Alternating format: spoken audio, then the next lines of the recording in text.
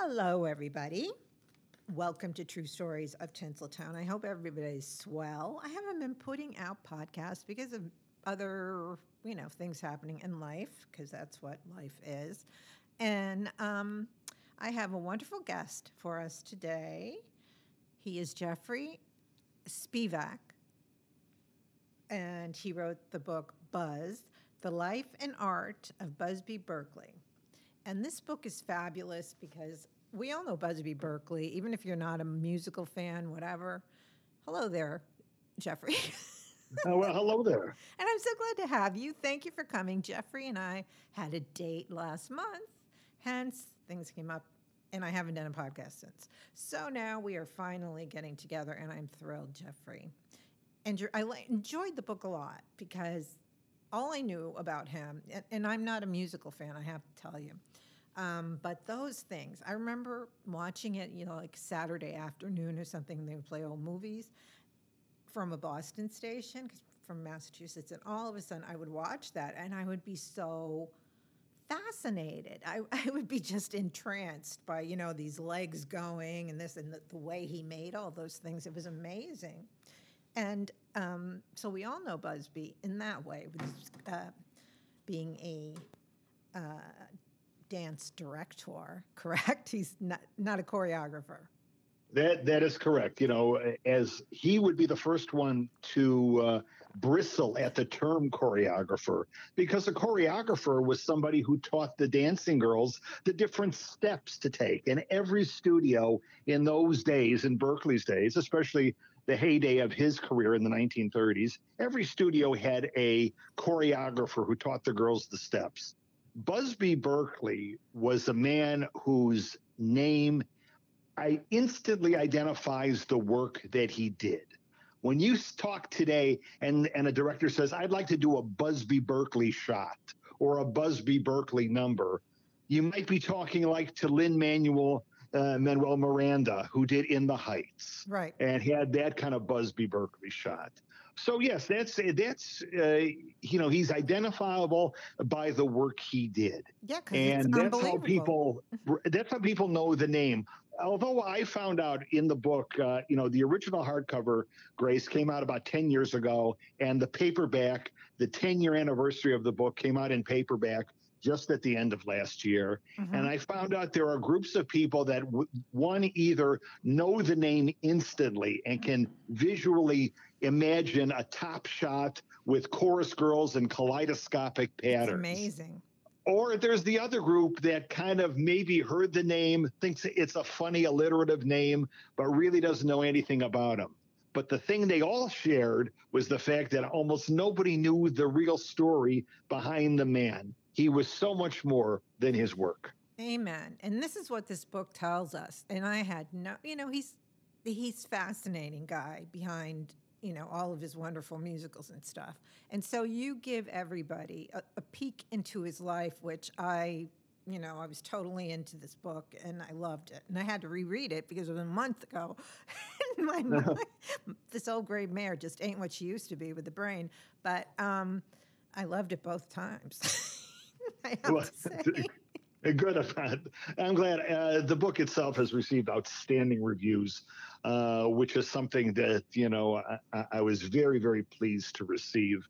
The idea being that even Hollywood, all these years later, came a knocking on my door. In 2014, Warner Brothers had contacted me and said they'd like to film a Busby Berkeley story and put Ryan Gosling in the lead. And that was now 8 years ago. So what has happened since then is that the option to film the book has gone through many hands, and it looks like there may be some good news around the corner of what may happen for a Busby Berkeley feature film of his life. There's never been one. And this guy, as you'll agree, has a great life story. Oof, yes. Good, bad, and ugly. It's amazing. And okay, so and congratulations. I can't tell you how many of people I've interviewed, and they've done they've written beautiful books that I love. And they've been contacted too. And I know that whole, getting it done kind of thing, options. And so I really hope this comes through because It would be fascinating, really. Yes, I think so. And everyone agrees that there's a good enough story that would really translate well to the big screen. Big time. Big, big, big time. Okay, so why don't you start off telling us a little about Busby's? He was born into an acting family, right? He was born into a showbiz family. Right. Yes, his father was a writer and director, and his mother was considered in those days the grande dame of the theater. And this is And when. so she was. She was the big roles. And the fact that she once played Lady Macbeth as a teenager ought to tell you the kind of persona that extended beyond the footlights. She was, and Busby, her son, was born in a trunk, as they say, as the old cliche goes, born backstage. Truly? While Gertrude Berkeley performed on stage, he went backstage, and not literally, he was born in a hospital, but he was raised backstage on the trunk of the great actress, and she would go back in between acts and tend to her son, and he was there, and he stood in the wings and watched her as an actress, and she herself had emotional issues that I point out in the book, and then lost her husband at a young age. Very ironically, right? Because she was, I'm not saying that on the day that she died, she was starting a show about a woman who's just coming home from her husband's funeral. That's right. And she was dressed in mourning attire. And it was very strange. And it all came true that her worst nightmare was realized. And Busby himself had written in his own memoirs of what happened on that day. And by the way, they call him Buzz. The title of the book is Buzz, in that everyone but his mother called him Buzz. Only his mother and only the motion picture business on the credit list used the name Busby. But if you knew him and you were on the set, everyone called him Buzz. Even his director's chair said Buzz Berkeley. Well, I like that. That's kind of, it's like groovy and cool. I like Buzz, so I'll call him Buzz for the rest of it. So, he was definitely a cool Buzz if there ever was one. But he's fabulous. But, his mother was a guiding light to him. And after he got out of the war, he served in World War I. After he got out, he, along with his mother, made the rounds, and she decided not to go back on stage, yet he decided to go in that direction. And an acting career led to a directing career, led to directing on Broadway, led to a train ride to Hollywood and Eddie Cantor for the film Whoopi. And the rest, as they say, is history. Right. And of course, Mommy Gertrude was along because he had promised her that he would always take care of her. And he was the ultimate mama's boy. And I don't want to look at that term as in a bad light, because it kind of can color somebody, but he was a doting son, if there ever was one. Yeah, there is some point when you are a mama's boy deluxe, and that's what our Buzz was. In some cases, his ex-wives, the many that he did have, that I point out specifically in the book, one accused him of being a mama's boy in a court of law. That's a riot. I love that. It reminds me, Jeffrey, did you ever see the movie? It just was on, I think it's only played twice on TCM last year, and I have it on DVR. It's called The Silver String.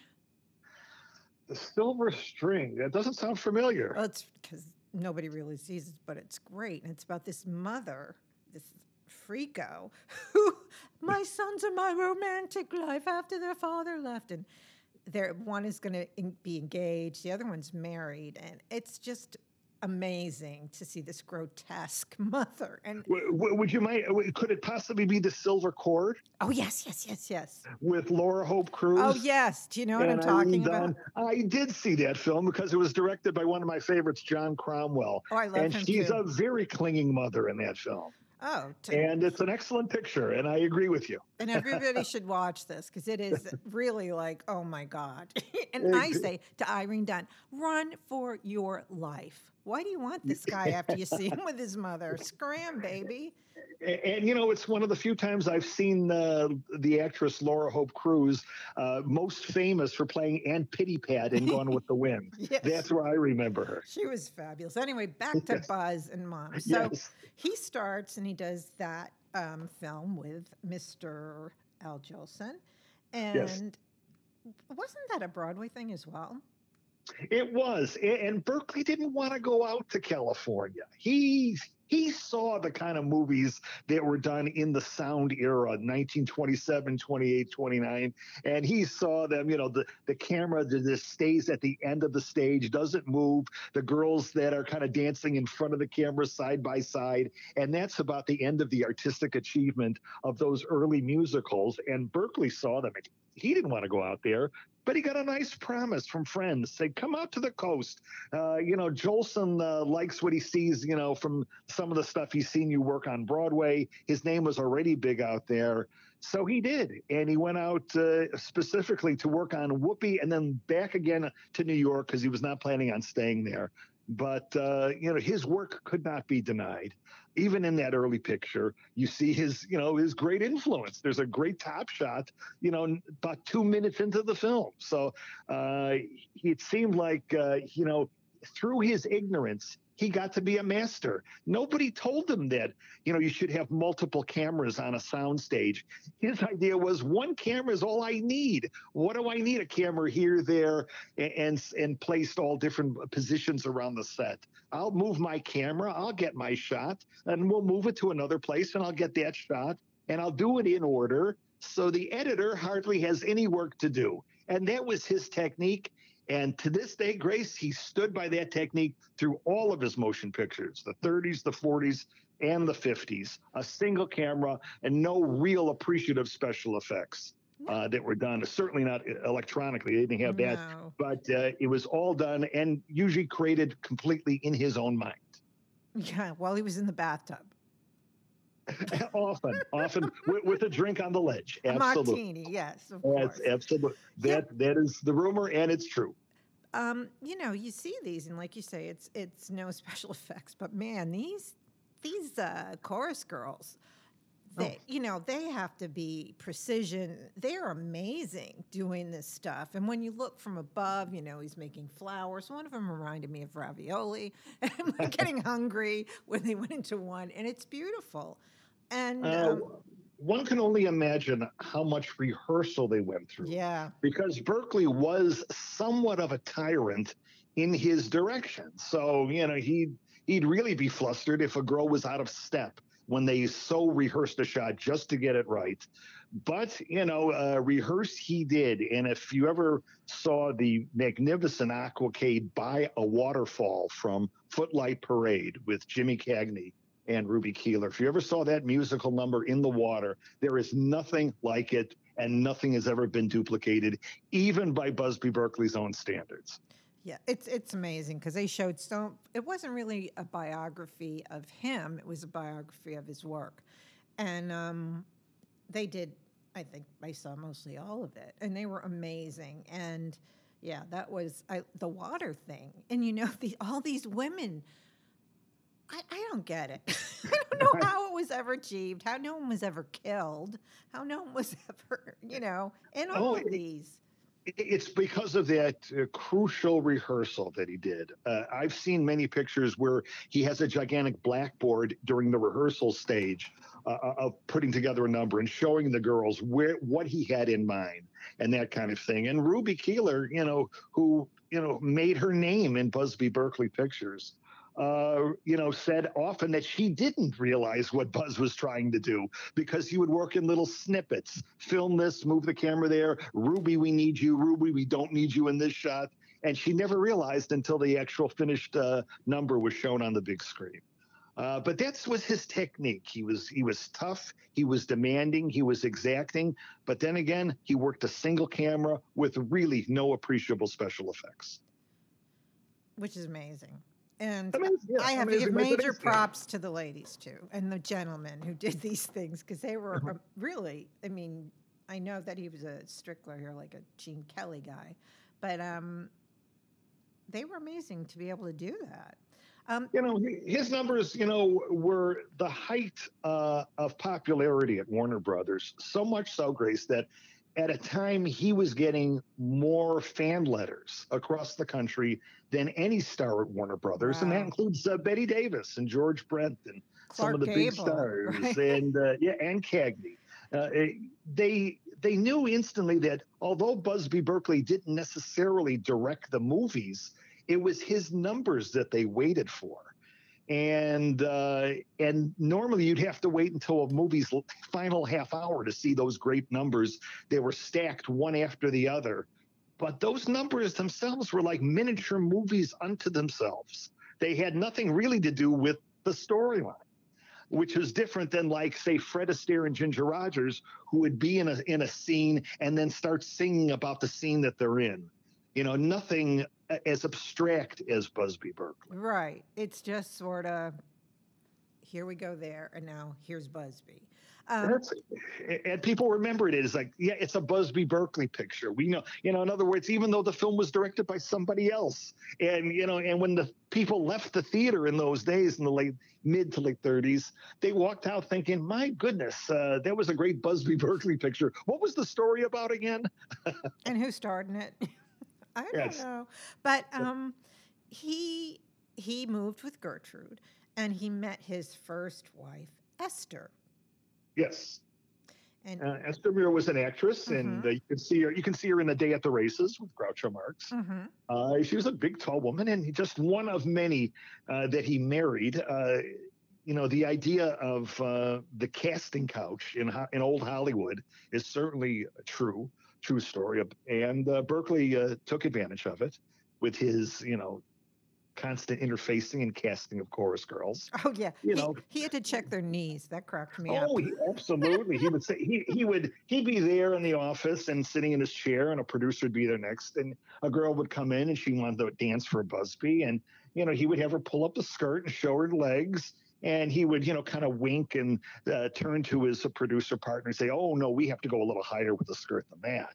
And Mr. Berkeley, can you imagine how it was treated back then? But it was a different world, and girls did what they did, and many of them, found the way to the soundstage via the casting couch. As did gentlemen. That's just the way it is. As did some gentlemen. Yeah, probably too. Absolutely. Yes. I wouldn't bat an eyelash if I found out that was true too.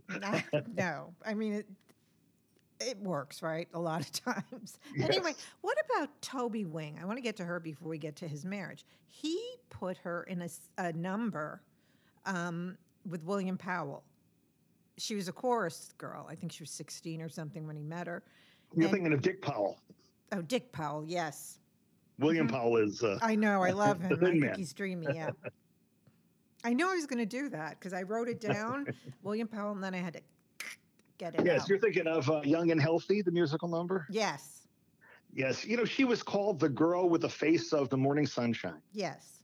She just had that beautiful face. And she's also appears in other Berkeley numbers, as one of the girls. If you look and see some, actually she makes an appearance in, some early Berkeley pictures with Eddie Cantor.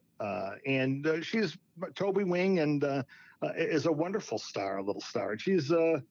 and does a beautiful job in that musical number, Young and Healthy, where you really see the Busby Berkeley top shot and the revolving stage. So it's the top shot plus the revolving stage, which really makes that number magical. And by the way, I in the book, I show the actual blueprints for that revolving stage that Berkeley got a patent for. He actually came up with it, and Warner Brothers had the money to give him what he wanted. $50,000, I believe it cost. It was something like that in those days. That's and, like just the idea behind it. But, he couldn't get the money elsewhere, but Warner Brothers finally believed in him. And he used it a few times, but really just fantastic. It was first used there in that number, Young and Healthy, with Toby Wing. Yes. So he and Esther, he's always busy. Buzz is always busy. because he works and he also, philanders, even when he's married, when Yes. he's not. So he meets Esther, and they actually have a do a wedding date. He mentions a cruise, honeymoon cruise, and mom would guess who was coming? Mom. Of And it course. was totally three's a crowd. He married Esther, Esther, yes. And Vesemir. he just Esther wasn't happy. And he would complain to mom, She Gertrude, was the sounding board. She was his jump off. one person rooting stan. She was there for him like he was there for her. Again, this is not unheard of that he had a second location to live, but he put his mother up in a gigantic mansion that I happened to visit when I was Oh, doing you research for the did? book. And it's beautiful still. So many things are still hanging on the walls, and I saw the actual ramp that he built for his mother when she was in a wheelchair, and the screening room in the basement where he had Cool. set up for her. So it was a wonderful thing to see. But yes, I mean, Berkeley was joked one time that, Mr. Berkeley, how many times you were married? He said, I've been married 6 times and I can't remember all their names. Well, I And believe that. it is true. And it wasn't, life was good to him at the end in that he married an old family friend in the late 1950s that stayed with him for the rest of his life, longer than any marriage he had. Yeah. And he never was happier living in a small little house in Palm Desert, California, away from Hollywood, away from the mansion that he had back in the 30s. He was happier than he ever had been. And it seemed like he ended his life on a satisfying, for him, note, and that his life had turned out exactly the way he wanted it to. Which is great. And that's great. Yeah, he could have died in poverty and in infamy, and Boy, who knows, big or time. in that horrible car accident in Right, the which we'll get 1930s. to, which was very horrible. So in the divorce, his wife said that he ripped in public. He ripped her dress off of her because he was so steamy and I think drunk. And that's when she mentioned that he was a mama's boy, and that was like very embarrassing for him. Yes, it was. He was the wrong guy to think, you're going to be married to life with the kind of chorus girls he sees on a daily basis and the temptations of Hollywood. Yes, and also He was going home to mama. and exactly it. And, making sure his mother was comfortable and happy, after her, somewhat volatile life in her own right. Right, which And, was nice. and which, like I said, a dutiful son. That's certainly what he was. But yeah, he married, Myrna Kennedy, who was a great actress, and worked for Charlie Chaplin, among other films that she did. And Claire Janes, who was I think Miss California, a real beauty. He met her when she And was 15 and he was what, 42? oh, there's a possibility, Yeah. there was an age difference, but again, Hollywood, the 30s, the 40s, really, it's kind of a bacchanalian town, and always has been since the silent era. But it's funny because, like with Errol Flynn, but she didn't charge him with rape. But later, is it just because mother approves and that doesn't get like a big, not his mother, I mean, her mother says it's okay. She has permission at 15 years Yes, old to go out with a 42-year-old. That's usually it, and like I said, even the silent stars were known for infamous behavior. So, it wasn't unheard of. No. Oh, I want to talk about a movie he did. And you're like, this is one of, I have to say, if you ever look up reviews of this movie, it's a pre-code one. She had to say yes. Mm-hmm. I have, when I have people who, like old movies or just don't, I still make them watch a little bit of this. It is such a gross movie. You have to read pre-code people who review this. I was stunned. I mean, it was a miserable ending. It's so just women hatred. It's just terrible movie. Yeah. Oh, there was that kind of misogyny that Big goes with, time. rich people can do that. It was an interesting film in Berkeley's career in that it came out in 1933. Yep. And he had already, made a couple of musical pictures for Warner Brothers. And he was begging them, let me direct a drama, my own film. and they said, Buzz, we'll give you a drama, but you got to co-direct it. And so he did with his friend George Amy, who was a director on the lot at Warner. So he and Buzz together directed She Had to Say Yes, and he learned more things about putting together dialogue sequences than just musical numbers. There were no top shots in She Had to Say Yes. No, not at This all. was a drama, and shows, what a woman, in this case, a very young Loretta Young, and what she had to go through. And there were other films of that type. Yes, I love pre-code films. Babyface Oh is my another God. one. About a girl, who will do anything Who and sleep doesn't their way know to the top. with That our kind of story. babs? Oh, it's so wonderful. I love pre-code movies. I think they're Me too. fabulous. So Myrna splits only after 4 months. Yeah, it was, two Hollywood stars clashing. What do like that doesn't happen today? No, I'm just saying. And also, all of them, I think, pretty much said that he was never home. That he just didn't show up. But she was the one who really wanted to get the dough from him. Is that the one? Yeah, well, yeah, she wanted to be paid back for this or that and fur coats. Oh yeah, that was things. funny. Yeah. I do have to bring out the dirty laundry in the book because, hey, it was presented while I was doing my research. I went through a lot of old files and many original old newspapers and old reportage of the times. And wherever Busby Berkeley's name came up, my ears perked up.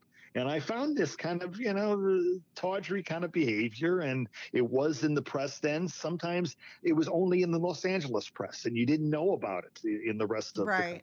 What was going on. So. Luella Parsons liked him. So she did. She didn't really write gross stuff about him. And if you were in with Luella, who used to be an actress, and she was still in some pre-code films. But let's talk about the one that was 42nd Street was really his big boom boom shebang that really put him in the put him. There was a film. There was a film that almost wasn't a musical. It almost wasn't. By that time, musicals had fallen out of favor. 33, they really had. Really?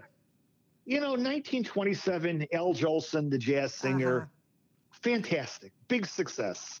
Other stars, they were normally silent. They were singing now on the big screen. People lined up to see them. Yeah. After a fashion, they grew bored of the whole thing. They wanted good stories. Yeah, well, and like those, like the musicals I mentioned earlier that Berkeley didn't really care for, they were kind of bland. And there was a couple of good ones in the mix, but generally the public fell out of favor. So much so that many theater owners put a sign outside their marquee that said, "This picture is not a musical." Just so people wouldn't make that mistake. So they hedged their bet over there at Warner Brothers. The studio head, Darryl Zanuck, liked what he saw with Buzz Berkeley, liked the pictures he made with Eddie Cantor.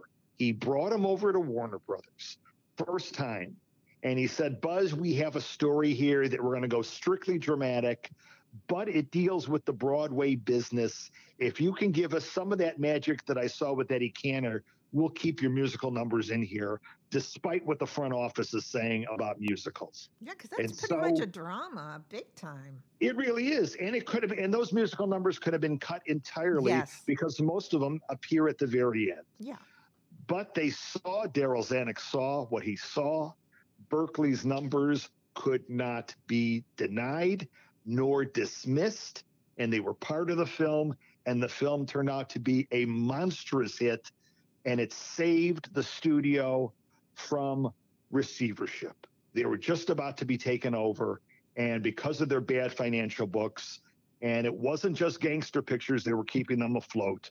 It was 42nd Street, followed by The Gold Diggers of 1933 and Footlight Parade and Dames and Gold Diggers of 35. It was Busby Berkeley who started the engine at Warner Brothers, kept them out of receivership. Well, the one where the woman gets, I mean, it's dark. The last number is very dark, and it's so good. but it's so it's a dark. film among itself. Like I Yeah. said, it's a little. It's a, I call his work hermetic in that they existed by themselves. It had nothing to do with the storyline no. with Ruby Keeler going on, that you just saw for the last 80 minutes. Yeah. It has nothing to do with. You're now in Busby Berkeley land. You can see when the film takes off, as if it develops wings. It goes in a new direction. My God, look now what you're seeing on the screen. And back then, to those audiences, unexperienced, to that kind of showmanship and that kind of visual treat, they were enthralled. And during the Buy a Waterfall number in Footlight Parade, they took their hats off and threw it up in the air like a gesture. I can't believe it.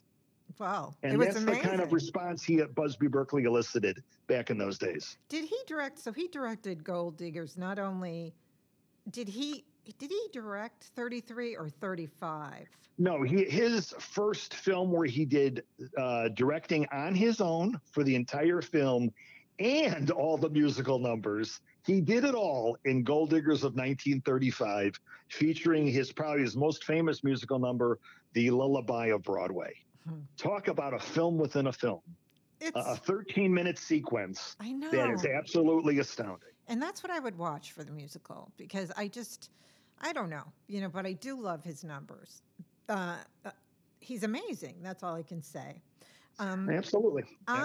And the more you see his work, then he goes in other directions, by the way. Everyone loves The Wizard of Oz, right? Right. Does everyone know that Busby Berkeley directed the If I Only Had a Brain number for Ray Bolger as the Scarecrow? Not I. I don't even remember reading that in your book.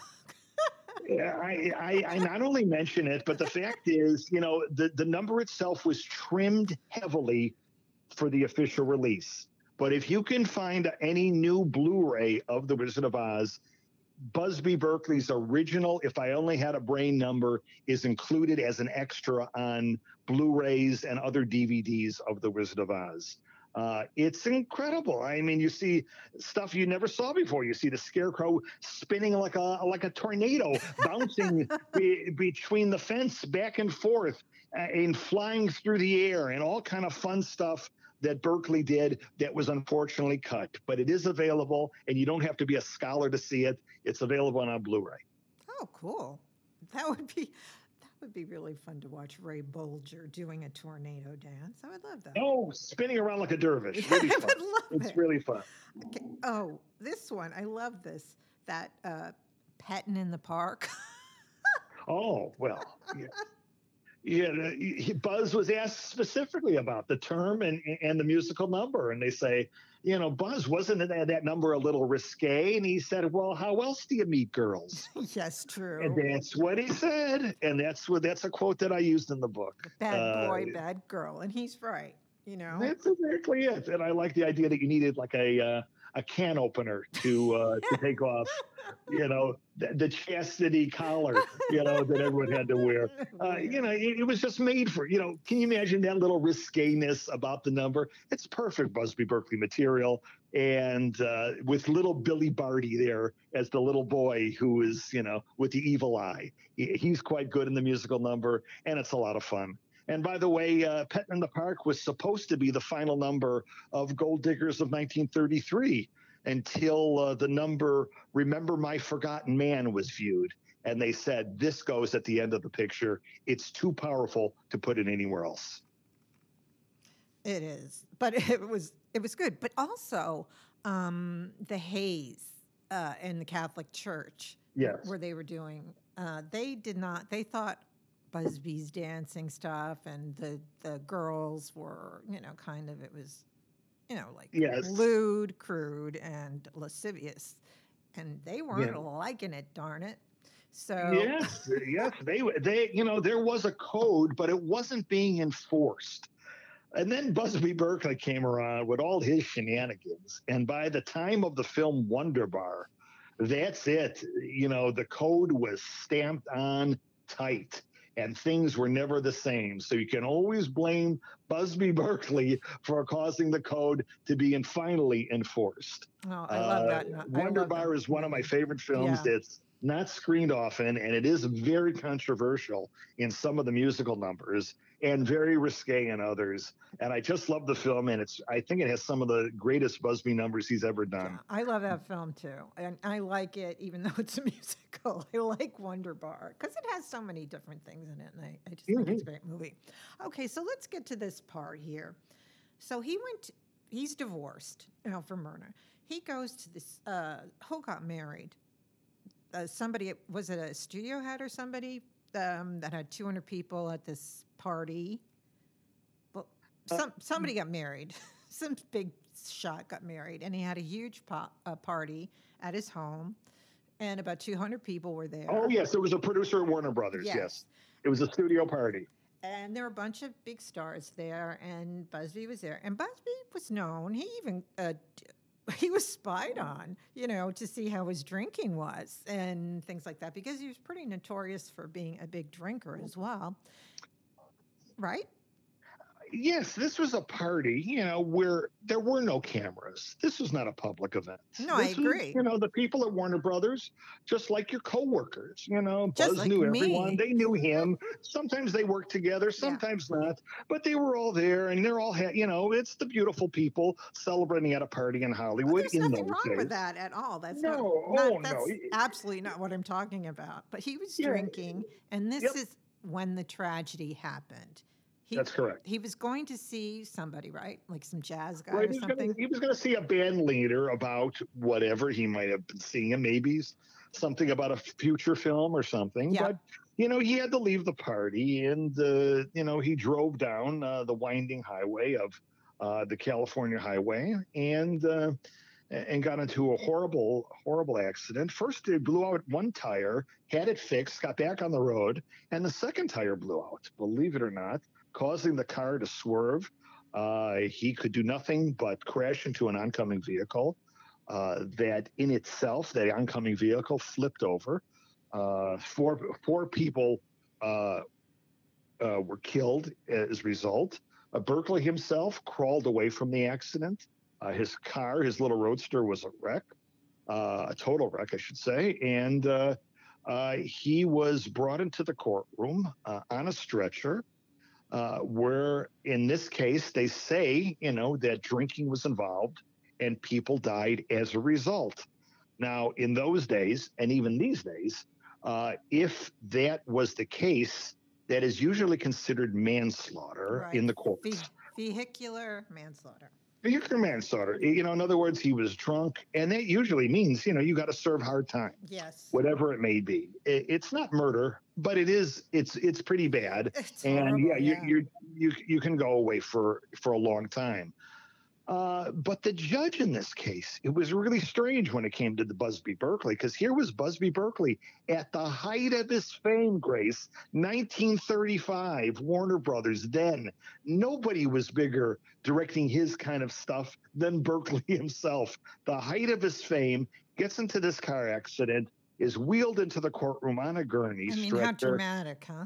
Absolutely, and I wonder if he wasn't somehow given that as a stage direction I think so. from a shifty lawyer that he had. Oh, But yes. the point is, the judge did not suffer these Hollywood big shots gladly. I think that's good. Fair is fair. Well, how about more than what is fair? Remember, he didn't plan on killing anybody. It's not like he had first-degree murder where he went out with a gun to shoot somebody. He killed people as a result of an accident that could be due to his drinking. Not in just your anybody. book, it even says that he was speeding. True. So the judge in the case, who didn't suffer these Hollywood big shots gladly, upped the charge against Busby Berkeley for manslaughter to murder in the second degree, which is the same as murder in the first degree without the premeditation. Right. It is serious.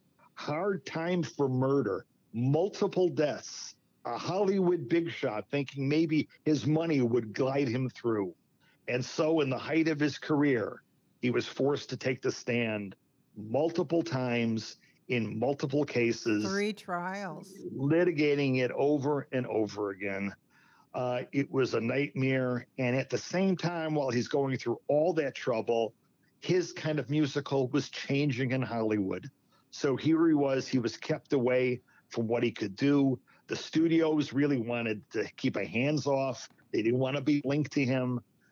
They got Jerry Giesler, who was the lawyer to get in those days if you needed to get out of something that was discomforting. And a second-degree murder charge certainly was that. Jerry Giesler, I give a brief biography of him in the book to show what a hotshot lawyer he was back in those days. Errol Flynn, right? He dealt with him. Among others, and Chaplin and others, and he was still, applying his trade many years after, but he was Busby Berkeley's lawyer, and, he earned his money. Mama was there every day. Mom came in. Absolutely. And in fact, there's a great photo that I keep in the book of a picture that was taken to them right after the final verdict was read in the third trial, where he finally was acquitted. But, how do you ever escape that? And like I said, musicals were starting to change. And at that time, Busby Berkeley's career started to change. And so Warner Brothers bid him adieu after he did just a couple of other pictures. And then he went on back to MGM, where he really got his first start, working for Leo the Lion and starting to work on pictures with Mickey Rooney and Judy Garland, then the hottest actor and actress in the nation. Yes. But he also, I didn't know like anything, but Buzz fell hard for Carol Landis. I didn't know that. He put her in, he saw her, or she was already cast in one of the shows he was doing. Oh, she was another pretty face in the passing parade that Buzz took a fancy for. She was gorgeous, really. Oh, she was, and quite troubled. Oh, of course. Man, I did a show about her. Her biographer was on, and she was something. I mean, I couldn't believe it. Yeah. Yes, Rex Harrison was who she was involved with at the end, but Berkeley had to face an alienation of affections charge. I know, but it was so weird. And also, Mom didn't like Carol. And did not. Yeah. It did not. Because she had a past, a shady past, I put in quotes. Oh, yes. Shady past. Yeah, allegedly she was a prostitute in San Francisco. There was scuttlebutt. And also that she was a casting couch kid, too. That she had a specific, like 4 o'clock appointment with one of those studio heads or something. But, she was... That could be Daryl Zanuck. I think Daryl Zanuck yes. could be the 4 o'clock guy I've heard about many times. So, yes, but she hadn't seen this husband in so long. Oh, it had to go into the papers. Of course, scandal rocks Busby Berkeley again, as it does so many times in his life. But yes, and then Berkeley yelling back, I'll sue him. He'll never take me. I mean, it was crazy. In fact, he did fall hard for her as well. So, Carol Landis had a sad life. Was found, unfortunately, of suicide through pills, found that way with pills clutched in her hand. It was a sad thing altogether. One only wishes they could have talked to Buzz and said what he thought about her off the record, but that was impossible to do. But he did fall for her hard, and there was a scandal, of course, as so many things in Busby Berkeley's life. Yeah. You'll never get me, associated. Buddy. That was great, but he said, I'm not giving anything to him, and he didn't have any reason to, and he won the case. And I think people would, but the public, after their perception of him changed greatly, right? They weren't necessarily cheering him on. As can happen with any actor who falls from grace. That could happen. More than that, though, it's the directors. Berkeley was always ready to put on a good show. You didn't have to be chorus girls and Top Shots. He liked doing drama. He liked doing those backyard barnyard musicals with Mickey and Judy. He liked it. He wasn't under any constraints to do his old style Gold Diggers pictures. He was kind of glad to move on beyond that. If you needed something that was spectacular in every way, shape, or form, you had the gangs all here in the 1940s, his color, technicolor extravaganza of the mind. So Busby Berkeley was always willing to work, even at the very end, even as an older gentleman. He was still raring to go if only somebody would have given him a chance. Yes. Um, so he marries this woman named Claire, Claire James. so who was 15 and she was with him for a long time, 7 years. And she was 22 at the time, and he was what, 46, and or 40 something. Anyway, when Well, they yeah, she was 20. She was 22 when she married. she files for divorce after just a little bit of time, and uh, she drops the divorce, and then she files for an annulment. And she said she was married in name only, and that he didn't live with her, and they granted her the annulment. Again, is anyone surprised? Especially those in Hollywood. Maybe that kind of news did make the scandal rags back in those days. 5 or 10 cents on the newsstand. Right. But a lot of those stories kind of stayed within Hollywood, within the Hollywood community. They of course did not have that 24/7 internet spying on everything you do all day, all night. So the fact that his scandals even made it out of Hollywood ought to tell you something, that he had some big scandals in his life. Yes, he did. And boy, oh boy, the IRS scandals, how depressing. I mean, first he had one for 1,000 something, then 26,947, and then he had another one that was even more than that. I think I wrote it down, but it was a lot of dough. It ended up being like 100. Oh yeah, He was an 120,000. extravagant spendthrift who had a large bankroll to pull from. But if you're a millionaire and then you have $1 million in bills, then what have you gained? Yeah. So he lived fast. He bought all kind of things, certainly for his mother. Bought real estate, spent it on call girls. Had really, I don't think that was in your book. No children, but man, he had alimony. And like I said, he was a spendthrift at a time where, hey, the cash flow was there. Why not? But eventually, when the spigot gets turned off, the bills remain. And one thing leads to another. And that's why so many Hollywood stars, they could use a lesson in basic bookkeeping. And thank God for his mother, who actually, purchased a lot of real estate in her and her son's name just in those cases. And he really needed it. And he drained his finances even then after his mother passed away. So he was terrible with money and always was. Yes. And he had a marriage to Marge. He again was arrested. I guess he had a flat tire or something. And these 4 men came to help him. And he was driving in his car, and a cop came up.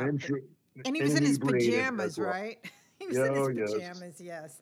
And so he said, hey, give me a break. The cop said, no way, buddy. You're getting arrested. So he was arrested. And then, yes, I had to go back to the police records to find out. Also, it was mentioned a couple times, but only in local papers. That's the kind of story that didn't make it out big, but true. It shows just, how in many ways he was kind of pathetic at the end when liquor took over. And unfortunately, the jobs weren't there.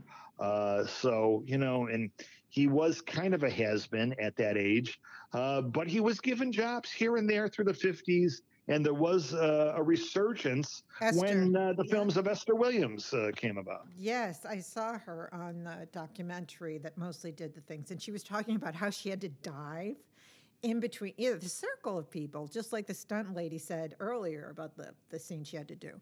And they were worried that they're going to dive into and hit one of them. And, there'd be like real damage here. And she said she wanted to use, which of course wouldn't have worked, a dummy Esther Williams to go down. How would that work? I just don't know. But he said, no, you can do it. And she was scared, but she did it. She hit right there in the middle. And it was funny. She like, I didn't want to do it. I was scared to death. Well, in $1 Million Mermaid, that had, of course, that classic Busby Berkeley top shot, way, way up high. And Esther Williams was going to jump in the circle surrounded by the swimmers circling in the water there. Right. But she was wearing a very heavy kind of crown on Oh, her yeah. head. And on her way down, Buzz is just sitting, yelling through his megaphone, "Come on, Esther, jump." And they're waiting to get the shot. And she does jump, but she realizes halfway down that her head is so heavy with this crown on there. When she hits the water at full speed, Oh. her neck snapped and almost paralyzed her for life. Oh, my God. In fact, she slowly came up to the top of the water I noticed as the that. lights were shut off and everyone was calling for lunch. And thank God there was, somebody on set who realized the emergency that was undertaking. She didn't with even Esther mention Wicks. that. Wow. She might have mentioned it in her biography, but in this thing she She didn't. absolutely did. Yeah. She absolutely did. And it was horrific. And she let Berkeley know, and also she put her life on the line when she was pregnant for the film Easy to Love, where she was being pulled by the boats, doing some water skiing. And there's some metal poles in the water that she almost hit head on at 40 miles an hour. So, Buzz put her in jeopardy, but she loves the guy. She said, "This is a guy who has vision. This is a guy I could work with." Yeah, and so their numbers are really spectacular back in those days. Shows what Berkeley did after all his, horrible things that happened to him in his private life. So in the 50s, he was still making this kind of movie. Which was wonderful. And I just want to say we should get into something that was so horrible for him. His mother, and she had a lot of problems, and she was paralyzed, and then she got cancer, and he took care of her. He couldn't, he was like distraught. He couldn't deal with it. That's when he was arrested for the drunk driving in his pajamas. And his Gertrude died. And he was devastated. He was beyond devastated because they had this like bond, like, they were codependent, like you say in your book, like really like they were, And imagine him. He was not the kind of down to earth man that can handle such a thing. He was a show business baby. He was spoiled to the point of unrealizing what his money did and what he can do with it. Right. And so he really didn't have the emotional maturity to deal with his mother's death. And so he felt his not only career was over and the IRS was barking and his bills were overdue. That was enough to send him over the line. Yes. And really attempt suicide. Found by his servant at the time on the bathroom floor. He had cut his wrists, and the ambulances came, and he needed some time in a hospital in convalescence. And with hat in hand, he went back to some of his bosses at the studio and just begged for work. He eventually got it, but he was close to losing it all after his mother passed away. Well, that was so sad. And you would think that. I mean, I guess why couldn't they have put him in a better place? You know what I mean? Because it was so crowded that he was actually in the hall. He was sleeping in the hallway. Yeah, who can question what went on in the insanity of that morning? True. And after everything. Yeah, because he was forcibly restrained. That's so true. They didn't have time to do something. Okay, we're going to put him in this lovely little place. And he really didn't have anyone, because in your book you say it was the first time he was alone. And he was like, "Oh, I can't deal with this. I can't." Yeah, he didn't have the emotional maturity of a blue collar person, who really goes to work, has the same wife, has the kids, has the family, life. This is Busby Berkeley. He lived above it all, in a world of privilege. And sometimes when that privilege is taken away, these people just don't know how to handle themselves, as is the case today. Check on, the latest scandal sheet. Oh, I agree. They're even worse. They're worse. Let's face it. They're worse. And everybody's got a scandal sheet everywhere. Anyway, she also, he married 2 other times, I believe. And one was just a quickie. And then you say she was his friend, right?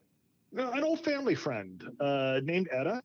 And she was just one of those, how do you say, how can a man have a friendship with a woman and not having it turn into anything more? Well, Buzz really had that relationship. She was a good, intelligent person, not in Hollywood, didn't look like a chorus girl, No, you but know who she she had, reminded me of? His mother, a little yeah, bit. there was A common younger sense that mother. followed her. Right. Yeah, and after you read the book, don't you believe that Busby Berkeley needed another mother, Yes. just like Etta? Yes, That's why he exactly. was happy. That's Yes. why she was the wife for him through all those years. She was there. She wasn't a Hollywood No. go-go girl. Mm-mm. Come on, this is just what he needed. He said to her, let's do what we should have done a long time ago. They loved each other. They got married. This was not Buzz and his showgirls. No. And Okay, I'm so happy that he finally found. So they married in 58 that's and it. they were married until he died, which is wonderful. He was Um, there. She was there to the very end, and is buried next to him in the Palm Desert Cemetery. right. And he sold after mom died. He had to sell the mansion that you had gone through. It was a fire sale. It was a fire sale. He lost a ton of money. Yeah. He Oof, he IRS. wasn't there. He didn't know about money or anything. He just wanted to get out, of his financial entanglements, and Yes. so he did with the best of his ability. He didn't retire rich. I know how much money was in his bank account when he passed away. So it was not, But he again on the record said he was never happier than in that small house in Palm Desert with Yes. Etta during those final years. That's And hey, who am beautiful. I to judge him? So what? He doesn't live in that mansion. Who He's happy. cares? That's Yeah. exactly right. And how come When you he was in really that need a mansion, he was mansion? miserable. Exactly. I don't know why anyone needs a mansion. It's really about, showing off, because if it's Well, just one person and your mom, do you need a mansion?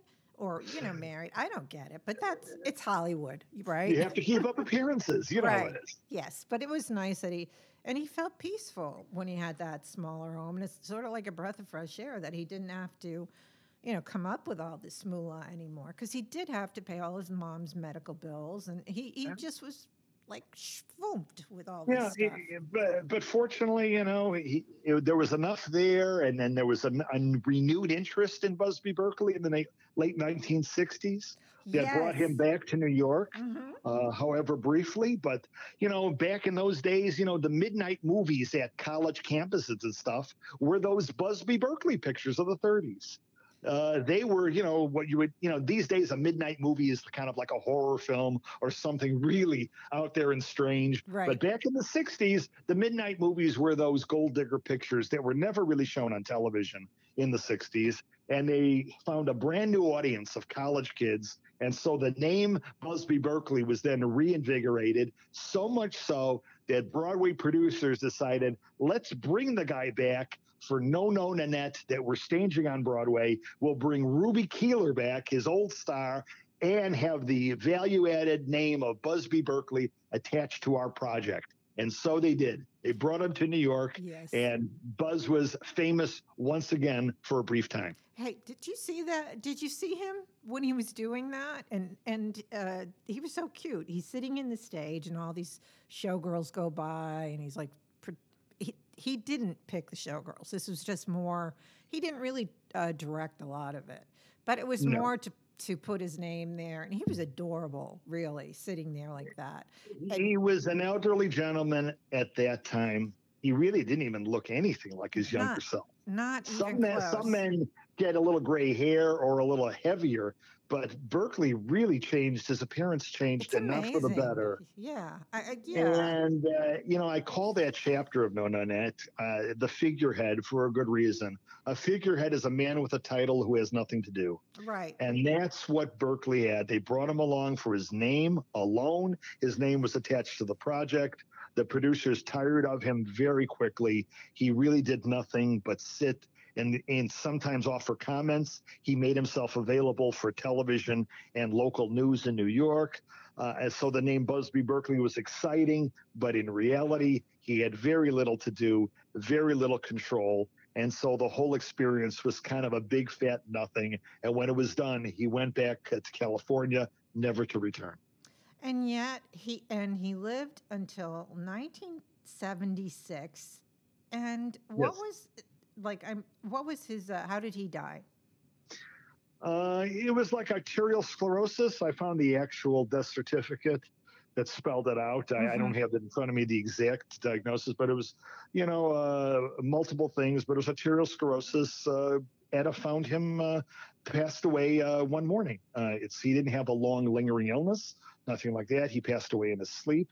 He was not a well man, but he didn't look very well in the footage I've seen taken around the Nanette Right. time. He didn't. I mean, he was a cute little old guy, but really, I And think with all the turmoil in his life and all money problems and so many things going on, it aged him. And also the alcohol, that ages you too. So some people yeah, it's don't age absolutely well. true. He just didn't, that just wasn't his thing. And even on the headstone in the cemetery, it doesn't even talk about his Hollywood director No. days. Isn't that what he It wanted talks it? about him as being a lieutenant, Yes. and is In what he World was War proud One. Yeah, of. World War One. Exactly. Mm-hmm. Well, he was And fascinating. Etta, his wife, her headstone says "wife of Busby." How So that sweet. talk about loyal. I'm so happy he had that in the end. And he did need her. And honestly, she did remind me of younger pictures of his mom. Not to be, rude Yeah, or anything, but it's a happy ending, he, really, he really did. of a disquieting life. It's a very happy ending. They were very happy with you. I think it's nice. Good. I do. Well, I think we covered everything I in an think we hour. did. We did great, Jeffrey. I'm so glad we finally got together. And everybody, you must, because of course we didn't go through everything in the book. Buzz, The Life and Art of Busby Berkeley. And it is fabulous, Jeffrey. And I Thank you. will link it up when I post this so that I'll link up your page so that they can see the book, get right to it. And Good. I highly recommend. Good luck with the movie. Fingers crossed, both fingers. Fingers crossed. Absolutely. Yeah. And I had a fabulous time talking to you, and you were wonderful. And Buzz was fascinating. And I want to thank you so much for being patient with me. And thank you, everybody. Thanks, Jeffrey. You were wonderful. Thank you, Grace. A pleasure. Okay. And thanks, everybody. Take care. Next time. Bye-bye. Bye-bye, everybody. Jeff,